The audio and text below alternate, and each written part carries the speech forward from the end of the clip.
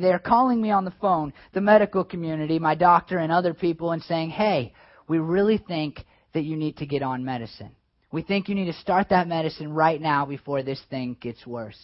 And so they handed me this pamphlet. I don't remember the name.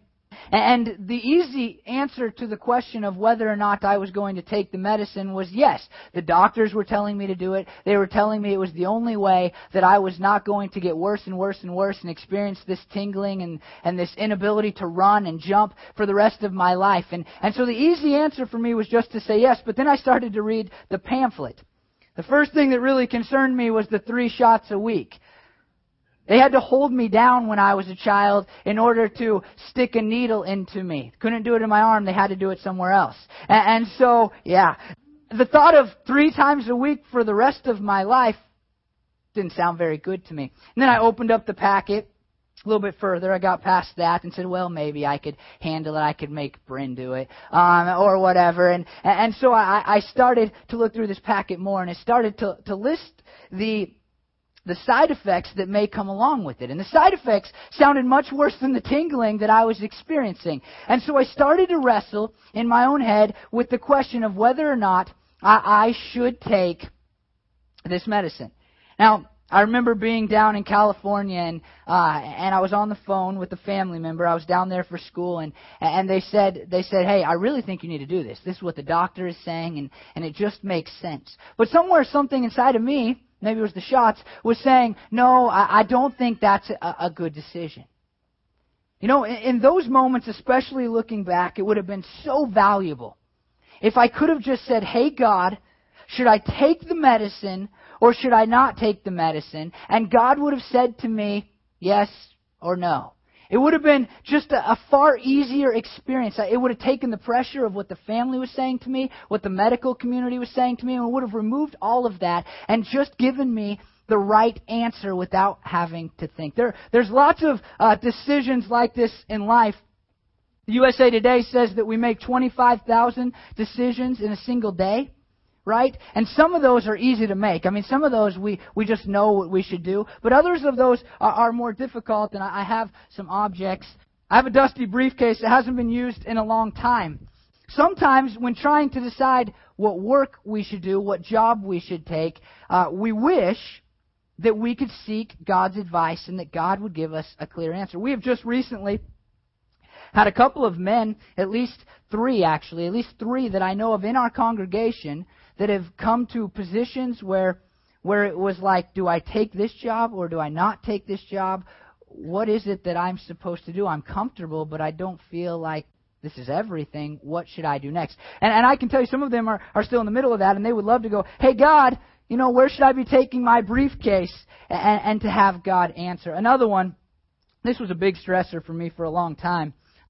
Should I play with dolls or not? No, I'm just kidding. It was really awkward buying this at Goodwill, but nice. The question of who to marry, right? I went to a Christian college, Corbin University in Salem, Oregon, and I feel like every week they said to us, the second most important decision you will make after your decision with God is who you marry.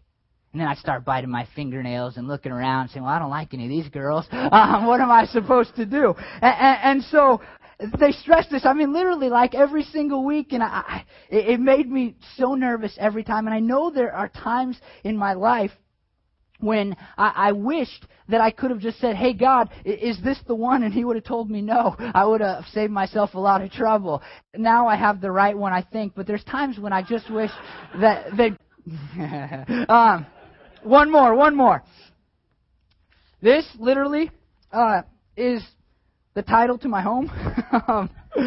I didn't want to buy a dollhouse with my doll at Goodwill, and so I brought the title of my home. Please don't steal it. But there's a lot of papers in here, and we signed just about each and every one of these when we purchased our home. And looking back, you know, at the time it seemed to make sense, but I'm not sure we made the right decision in buying our house because we're not as close to the church as I'd like to be and things like that. And you know, looking back, if I could have just said, hey, God, should I sign those papers? And He would have said yes or no, I think it would have just been much, much easier. And so we have in our lives many decisions where we don't know what the right answer is. And it is a normal desire.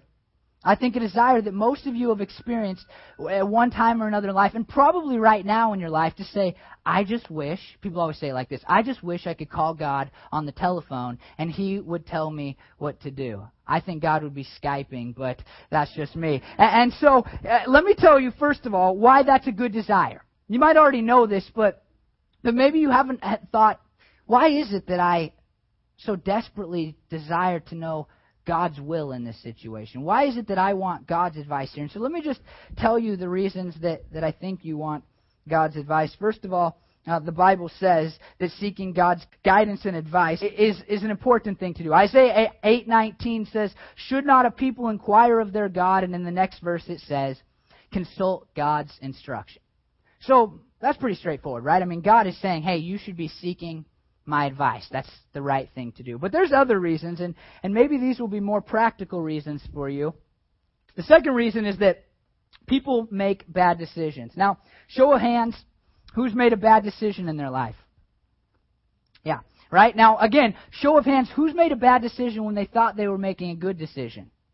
Yeah, we all have, right? And so we run into this problem even when the best evidence says to do one thing and it seems like the right decision. We can never know if we are making the correct decision because we all make bad decisions.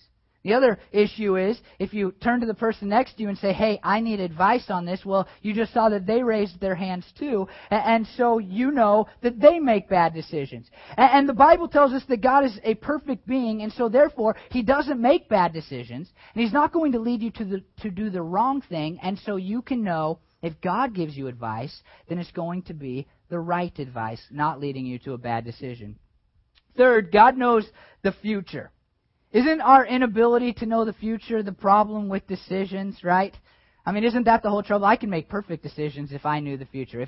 If I knew that buying one car was going to end up costing me thousands and thousands of dollars in repairs and going to have me broken down on the side of the freeway for the rest of my time with that car, and another car was going to be perfect and fast and wonderful and I would never take it to the shop, then I would probably pick the second car, right? Depending on how the first car looked.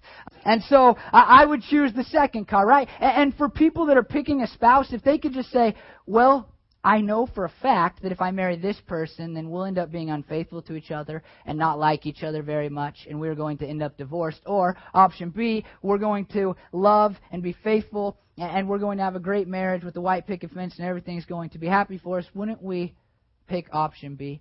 And so the problem with decisions, I mean, this is just really the key issue, is that we don't know the future.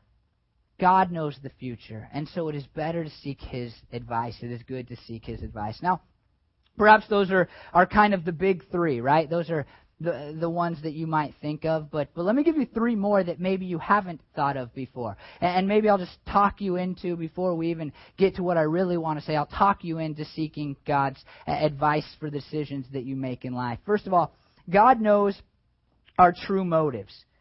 I think many a man has married someone thinking, my motivation is simply to love, cherish, and adore this woman because she has such a beautiful spirit. Their actual motivation? She's hot and I want a hot wife. Right? And many a man has ended up in a really bad marriage because they said, well, I think this is my motivation. But the real motivation was just, that girl's good looking and I want to walk around with her on my arm. Yeah, that's true. And so when we think about our motivations, they're never that good, it doesn't seem like, right? And so if we are basing our decisions upon our motivations, then a lot of times we are going to end up doing the wrong things. Another one, God is not overwhelmed by choices. Let me just give you an example. There are 7,690 colleges in the U.S., give or take. And here's the problem. When somebody selects a college, a prospective student, what do? They say, well, here's three that I'm going to decide from, and it's based on how good their football team is, or their colors, or their mascot, or maybe if they're bright and have great futures ahead of them, the programs that the school is offering, right? And so they take this 7,690 and they narrow it down to 3 or 4 or 5 choices, and then they select between those choices. But God doesn't have the limitations that prevent him from looking at all 7,690 choices and saying, here is the absolute best college for you to choose. You see, a man can marry the second best woman out of the 3.5 billion on the earth, but God could have given them the first best if they would have sought God's advice. And the third reason, and maybe this one's a little bit more obvious too, God guides us to future joy. Right? I mean, God always has our best interest in mind. Now, let's be clear about one thing. Seeking the advice of God will not, most definitely will not, lead to you having more money, more earthly success, and more popularity. However, God's advice will always lead you to what He considers the best, the most joy, the most peace, the most comfort, just the best life that you can possibly imagine. And so, I just wanted to begin with that because over the next several weeks, what we're talking about is seeking the advice of God. And I guess I felt the need to convince you that seeking the advice of God is a good thing for those 6 reasons. And so the big question becomes, it's probably the question that you're already thinking in your head. If it is good for us to seek the advice of God, does God actually give me advice for life's daily decisions? Does God give me advice on what job I should take? Does God give me advice on what house I should buy? Does God give me advice on who I should marry? I mean, does God actually care about those things? Or has He just given us a Bible with a few simple rules and said, look, don't commit adultery, don't lie, don't be a homosexual, and you're good? Well, when we come to that conversation, it really does turn into a debate for many people. It becomes filled with philosophical and theological jargon, and people start to talk about the will of God, which we've avoided in our sermon title because of that, and people start to argue about this. Let me give you, first of all, where I have always been until studying for this sermon series. I've always been someone who said, look, I'm going to draw as close to God as I can, spend time in prayer, spend time reading the Bible, and then I will just make the decision that I deem right. I'll just do what I think is best based on my relationship with God. That's where I've always fallen on the issue. Not anymore, though. Now, on the wide spectrum of it, there's 2 types of people. First of all, my friend Ryan Welsh, who's a pastor at Mars Hill in Seattle. Ryan Welsh sitting at round table with me one time. We were discussing this. This is what pastors discuss at round table, I guess, when there's no good sporting events on. And so me and Ryan were talking about the will of God in our lives and how He interacts and how He teaches us what we should do and who we should marry and what job we should take and those types of things. And he said, well, Chad, I don't think that God forces us to make decisions. I think that He just leads us to a place where we will always make the decision. He said, look, take the clothes that you have on this morning. He said, I don't believe that God made you put that shirt on. He just led you through circumstances to a place in life where you would always put that same shirt on. This morning he tweeted, because he knew I was going to share that example, Chad Harms is going to use my example in his sermon. He was predestined to do so. And so Ryan thinks that we are just really, if we could just boil it all down, we are dictated in the decisions that we make. On the other side of that, author Gerald Sitzer, who says, there is no need to sit by the telephone waiting for God to call. For some reason, we assume God has something to say about everything. I'm not sure this is the case. God may remain silent because He has nothing to say. His silence may mean little more than, fine, you can be an accountant or a teacher, move to Orlando or stay in Chicago, marry Sam or remain single. It doesn't much matter to me. Now, I think that both of these guys are really bright. I know that Ryan is, and I think that their opinions are okay. But I think that both of those ideas are really lacking. First of all, Ryan's view, and Ryan knows I think this, doesn't leave any room for the bad decisions that we make. Are we to say that God has predestined us, has left us only one choice to murder? Is that our only choice when somebody commits a murder? Can they just say, well, God didn't make me, but this is the only choice He left for me? I don't think that's how God works, right? And on the other side, when we look at Mr. Sitzer, I think that he just throws away a whole bunch of the Bible where God intimately relates to His people. He seems to just push away from the idea that God wants to have a relationship with us and not just leave us with a set of rules. And so I think both of those things miss the boat quite a bit. Now, there's a different course that this debate takes. First of all, the specific will of God. People talk about whether God has a specific will for our lives or just kind of a general will for our lives. Does God have in His head one person for you somewhere out there that you need to marry, and if you don't marry them, you will be sinning? And on the other side, there's people like Mr. Sitzer who say, God doesn't care that much about who you married. I think both of these are wrong again, because the first one just ignores biblical passages that say we have the right as Christians to choose between two separate good things. But I think the second one again ignores the relational nature of God. It throws out all of the ideas that God is just investing in our lives and cares about us. And so today, I want to present you with this. I do not think that God dictates our decisions, but I do think He is glad to offer us advice so that we can make good ones. And I say that again. I do not think that God dictates our decisions, but I do think He is glad to offer us advice so that we can make good ones. And today my goal is to prove that to you through the Word of God. Over the next 3 weeks after today, we will examine how to find that will of God, what might prevent you from hearing the will of God, the advice of God, and finally, how can we be sure it's God and not just some feeling inside of us or the food that we ate last night. And so that will be our goal over the next few weeks. But before we dive into this, let me talk about two things that I'm not going to talk about. I'm not talking about the universal plan of God. God has a big plan for this earth. He came to save people. He wants to bring people into relationship with Him. And He's going to come back and return and take us to live in glory with Him. And I'm not talking about that. Those things will be accomplished no matter what job you get or what house you buy or who you married. God will do those things. The other thing that I'm not talking about is sin. The Bible makes very clear that some things are wrong and some things are right. If you are sitting out there thinking, oh good, He can convince me that my sin is okay in this next 3 weeks because I'll just say, well, God told me to do it. Well, you're wrong. If you are thinking about robbing a bank today after church, that's weird. But also, I would say this, God has said in His Word that stealing is bad. And so if you're going, hey God, I need to know whether or not to rob that bank, you can stop asking the question because God has already answered that in the Bible. If you're thinking, God, should I get a divorce because I'm just not in love anymore? I can answer that question for you. The Bible makes it very clear, no. God, can I sleep with my girlfriend before we get married? God makes pretty clear, you cannot. That is a sin. And so we're not talking about God's universal plan, and we're not talking about sin and not sin. We're talking about the advice of God for everyday decisions.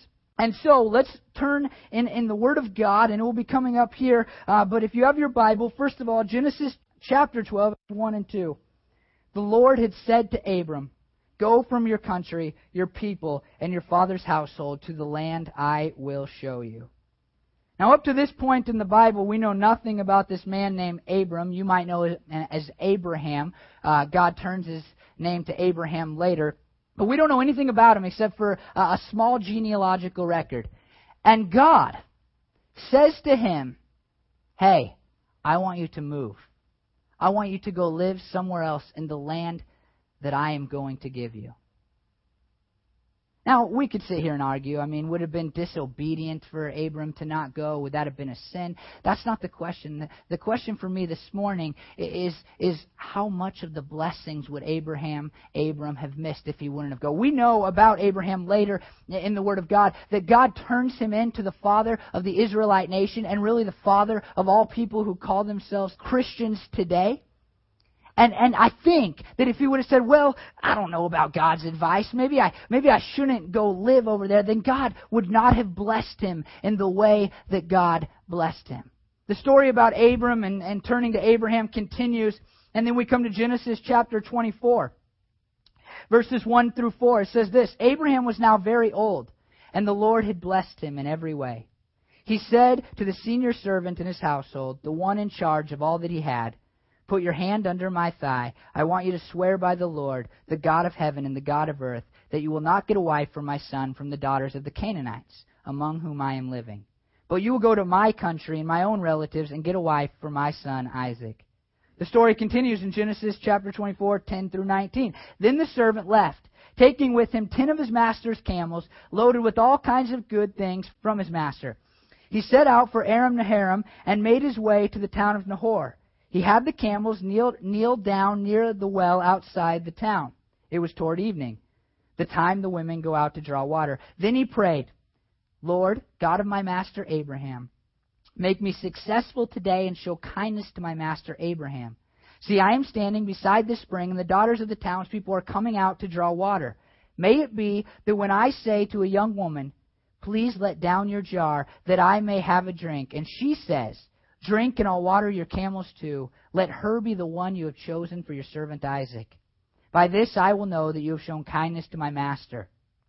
Before he had finished praying, Rebekah came out with her jar on her shoulder. She was a daughter of Bethuel, son of Milcah, who was the wife of Abraham's brother Nahor. The woman was very beautiful, a virgin. No one had ever slept with her. She went down to the spring, filled her jar, and came up again.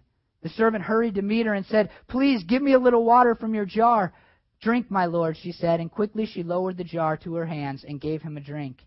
After she had given him a drink, she said, "I'll draw water for your camels too, until they have had enough to drink."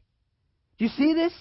The young man's name is Isaac. That's Abraham's son. And God doesn't say, "Hey, go marry somebody. I mean, it'd be wrong for you to marry somebody of this other tribe, but I want you to go marry somebody over there, and good luck with that. Have fun making that decision." He looks down upon Isaac and Abraham's servant, and he says, "Let me give you advice about who Isaac should marry." God didn't just make a rule and say, "Yeah, you need to not sin in making this decision." He said, "Look, I care so much about you that I want to help you make the right decision." This same idea just continues throughout the Bible. If you were to go to the book of Acts and you were to read it all the way through, you would see story after story after story about God offering His advice and His guidance to His people in the early church. Well, let me point out two of those examples today. Acts 8:26. Now an angel of the Lord said to Philip, "Go south to the road, the desert road, that goes down from Jerusalem to Gaza." If you turn your attention up above me, you see the numbers 4 and 5 up there. That's the route that God tells Philip to take. Now Philip had gone up from Jerusalem to preach the word of God because of the persecution that had come into Jerusalem. And you think that the next step for Philip would be to go back to Jerusalem, where he is from, and where the early church had started. But God says, through an angel this time, "Here's my advice for you. Go past Jerusalem. Go to the road that goes from Jerusalem to Gaza." The story goes like this. Philip says, "Okay, God, I'll follow your advice. I'll follow your guidance." And he goes down and he meets an Ethiopian man who happens to be reading the book of Isaiah about Jesus. Only the Ethiopian man doesn't know that it's Jesus. He's going, "I wish that I could understand the Word of God." And Philip walks up to his carriage, probably not a carriage at that time, but that's how I picture it, and he says, "Hey, can I explain that to you?" And this Ethiopian man becomes a Christian. Why? Because Philip said, "I will follow the advice of God," even though that advice doesn't make a lot of sense in this situation. And so we see it there. At the beginning of the book of Acts, Acts chapter 1, verses 21 through 25, we see it again. But you need a little bit of background information. At the beginning of the book of Acts, Jesus has just ascended into heaven, and the earliest Christians are sitting around praying and waiting for God to do something big. Jesus had said to those Christians, "I will send the Helper, and He will help you, and you will do greater things than me." But that hasn't happened yet, and so they're sitting there and they're praying. And they realize, in the midst of this prayer and this worship and this time that they're spending together, that they need somebody to step up and be a disciple. You see, Jesus, while He was alive on earth, had picked 12 disciples. They were His closest followers. They were His best friends. And they were the men who were going to preach the gospel to the world and really start the Christian church that you are sitting in today even. I mean, they started the church. But something had happened while Jesus was alive. A man named Judas if you know the story, had betrayed Jesus and the rest of the disciples, and he had given Jesus over to be arrested for 30 pieces of silver. And so he was no longer one of the 12 disciples. And so the men here realized we need to replace him because Jesus said there would be 12 men and we would sit on the 12 thrones. And so we have to do something about this. So they have a choice to make. But this time the choice is between two men. Let's read that story. Acts 1:21 through 25. Therefore it is necessary to choose one of the men who have been with us the whole time the Lord Jesus was living among us, beginning from John's baptism to the time when Jesus was taken up from us. For one of these must be a witness with us of his resurrection. So they nominated two men, Joseph, called Barsabbas, also known as Justus, and Matthias. Then they prayed, Lord, you know everyone's heart. Show us which of these two you have chosen to take over the apostolic ministry which Judas left to go where he belongs. So they seek God. And the next verse tells us that God gives them an answer. He says, I want it to be Matthias. Now look, this decision didn't have a wrong answer. Both of these guys had loved Jesus from the earliest time when Jesus started his ministry. Both of these men had witnessed the resurrection of Jesus. Jesus died and he came back to life, and both of them had seen Jesus in that time that Jesus lived on earth after he had risen from the dead. Both of these men apparently are living extremely godly lives, or they would not have been considered for the position of the new disciple. And so the disciples have to decide between two things that are really good, but yet they seek the advice of God, and God gives them perfect advice. Maybe you're not convinced by this, but what is fascinating is that we also see the example of Jesus. You see, when the disciples asked God about this disciple, they were doing exactly what they had seen Jesus do. The New Testament tells us that Jesus is our hupogrammon. It's a Greek word that means writing underneath, and it's meant to describe a little kid sitting at a desk, and his teacher comes and says, you need to learn how to write now. And instead of saying, good luck with that A, they write an A and then put tracing paper over the top so that the student can trace over the A and learn how to write. The Bible tells us that Jesus is supposed to be that for us, that we are supposed to copy our lives after his life. And when the disciples ask God for advice about who to select as a disciple, they are quite literally following the advice of Jesus. Luke 6:12 and 13 says, one of those days Jesus went out to a mountainside to pray and spent the whole night praying to God. When morning came, he called his disciples to him and chose 12 of them, whom he also designated as apostles. You see, Jesus, who we believe as Christians was God in human flesh, still sought the advice of his Father in heaven, God the Father. He said, look, I'm about to make a big decision. I need 12 guys to be the ones who start the Christian ministry, who are the early church. I need to know who you want me to pick. He prays all night long, and the next morning he wakes up and follows God's advice and chooses the 12 men who become the disciples. You see, first of all, we just have these examples of people seeking out God's advice and God giving to them. But second of all, we have the hupogrammon, the example of Jesus. And if we are going to live like Jesus, then we need to be people who seek the advice of God. But let me give you a little bit more proof. In Matthew 7 through 11, Jesus says, ask and it will be given to you. Seek and you will find. Knock and the door will be opened to you. For everyone who asks receives, the one who seeks finds, and to the one who knocks the door will be opened. Which of you, if your son asks for bread, will give him a stone? Or if he asks for a fish, will give him a snake? If you then, though you are evil, know how to give good gifts to your children, how much more will your Father in heaven give good gifts to those who ask him? Now, the context of this passage is about getting the things that we need to survive, food and clothing specifically. But I think that the application applies to us. God wants to give us good gifts. I think that advice would be one of those gifts that he would be willing to give us. Let me just say this. It says here that if your Father knows how to give you good gifts, then God must too, who created us, right? But some of you have not had good dads. I mean, we can all attest to the fact that there are some pretty poor dads in the world. And so some of you are going to read this and go, well, my dad didn't know how to give good gifts. My dad never gave me a gift. My dad was a jerk. My dad disappeared from my life. And it would be easy for you to read Jesus' words and say, well, that doesn't make any sense because my dad didn't give good gifts, so how can I know that God wants to bestow His advice upon me? But here's the thing. Jesus means this with real fathers in mind, with real dads in mind, men who have done their jobs and who have been there for their children. To say that fathers don't give advice because your dad didn't give advice or good gifts to you is like saying that cheetahs aren't fast because you saw a cheetah with a broken leg once. I mean, right? It just doesn't make sense to put the example and the analogy on everybody. I have a great dad. I've been blessed in that way. And I know this, that my dad gives me good gifts. He would give me everything if he could afford it. And one of the things that he has blessed me with through the years is fantastic advice. He wants to give me advice because he loves me. If I call him up and say, hey, Dad, should we spend the money on this? My dad's not going to go, nah, I don't care to offer that information to you. I'll just keep it to myself. He's going to go, hey, here's what I think. Take it for what it's worth. And so, when we look at the analogy that Jesus uses of a dad giving good gifts, can't we believe in our hearts that if my dad, who's just a human being like you and like me, if he is going to give me advice, then can't we must agree that the person who created us also wants to give us advice.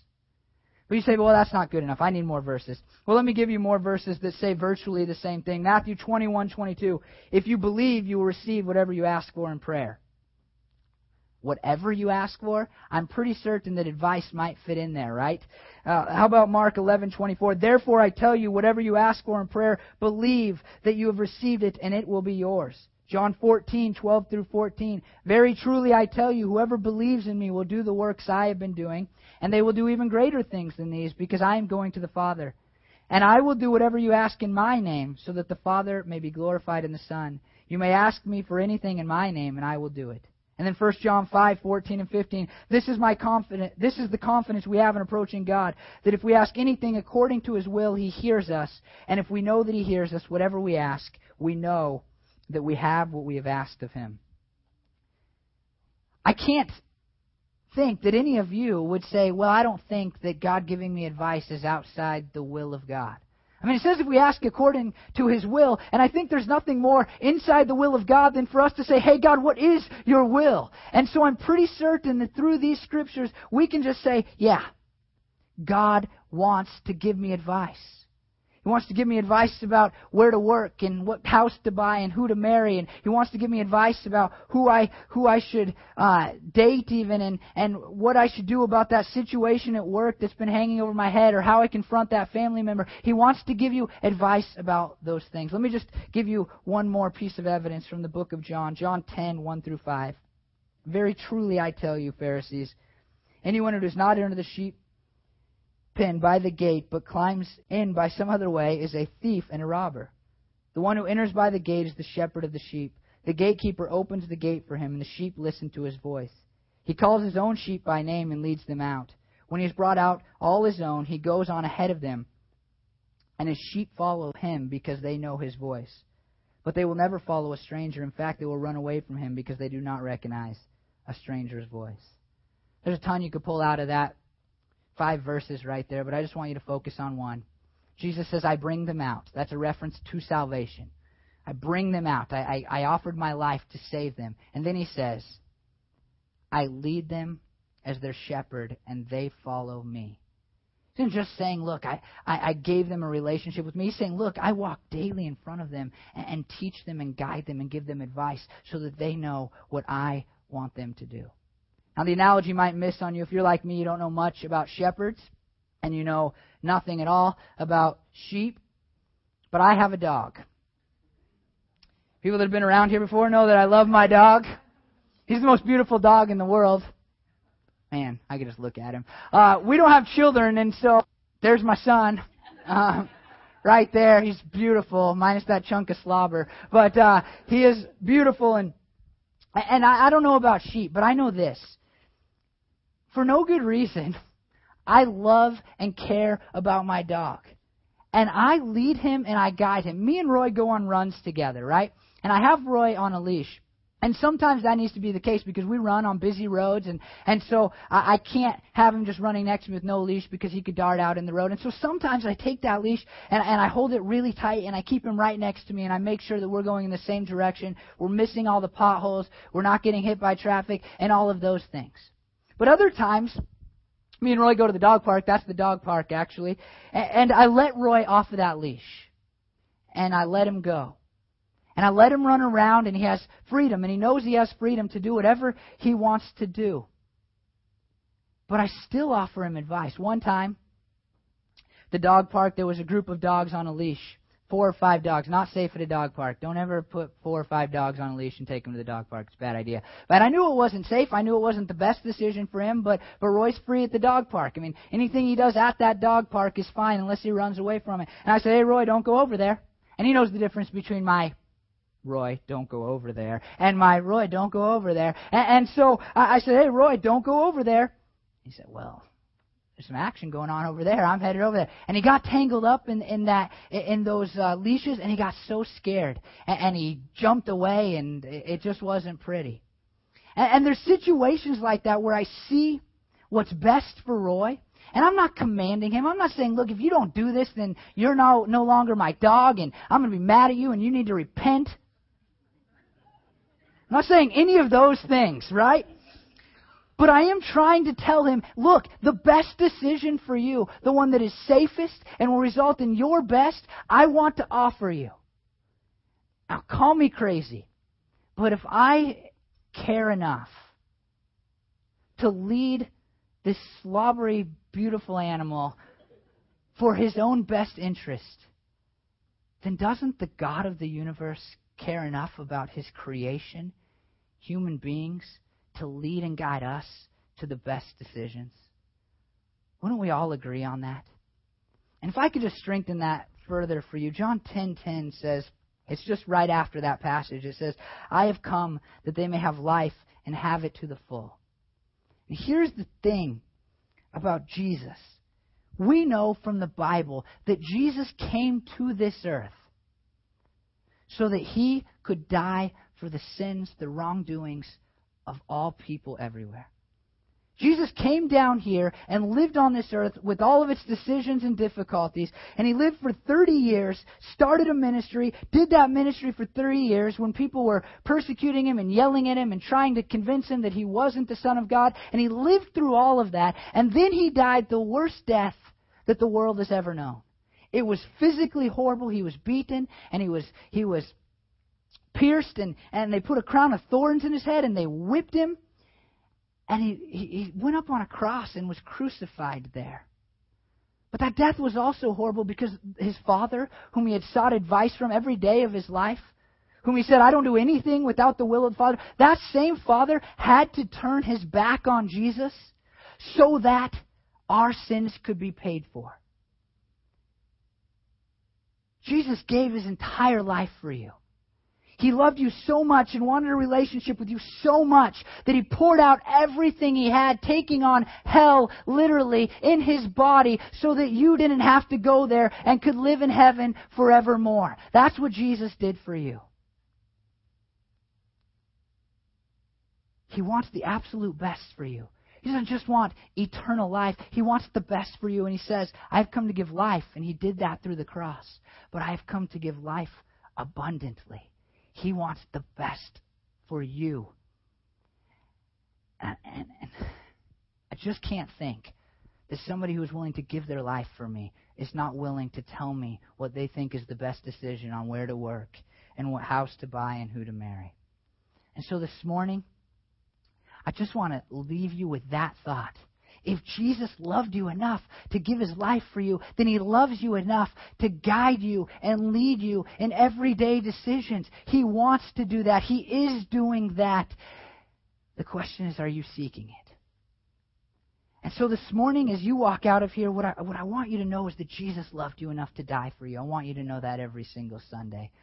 But I also want you to know that Jesus loves you enough to guide your decisions. And so this week, instead of just saying, I'll do what seems easiest, I'll do what seems best to me, I'll do what other people are telling me to do, what I encourage for you is to say, hey, God, what is it that you want me to do?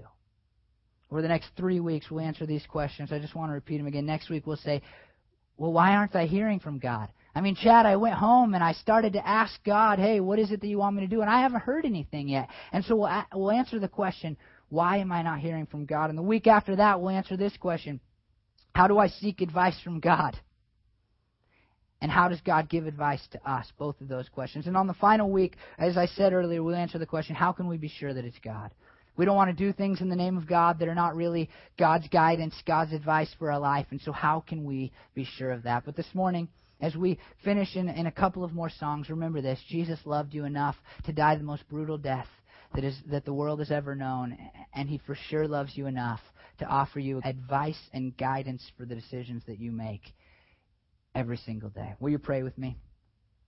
Lord, I ask that the people that sit in front of me, God, would believe that you want to guide their lives. That they would believe that you want to give them advice in everything, Lord. And some of the decisions, God, we just know, what you want most of the time, God, with the small stuff. But other things, God, it's hard to know what you want us to do. And Lord, I pray that as we leave here today, God, that every person would know that you love us. And every person, God, would leave here with a newfound desire, like my newfound desire, to genuinely seek what you want for me, God, in life's everyday decisions. I pray, God, that all of the people who are here, God, all the people who will listen to this online, I just ask that they would, this week, God, as they make decisions, they'd say, what is it that you want me to do, Lord? What advice do you have for me? God, I know that there's people in front of me right now that are trying to make very difficult decisions, God. I know that you have ordained and led, God, us to this study because I know, God, that people are wrestling with what you want them to do. God, there are some big issues that people are facing, and they want to know what you want. And so I pray, God, as we go through this study, that, Lord, you would just reveal your word to us, and you teach us, and you guide us even in this, so that we, God, would be people who don't just follow you by avoiding some sins, but we follow you with every aspect of our lives. God, that we do everything for you, Lord, trusting and knowing that you will always lead us to what is best for us. Lord, we love you and we thank you for pouring out your life so that we could be saved, so that we could have a relationship with you, so that we could hear from you. And we ask these things because of that truth. Amen.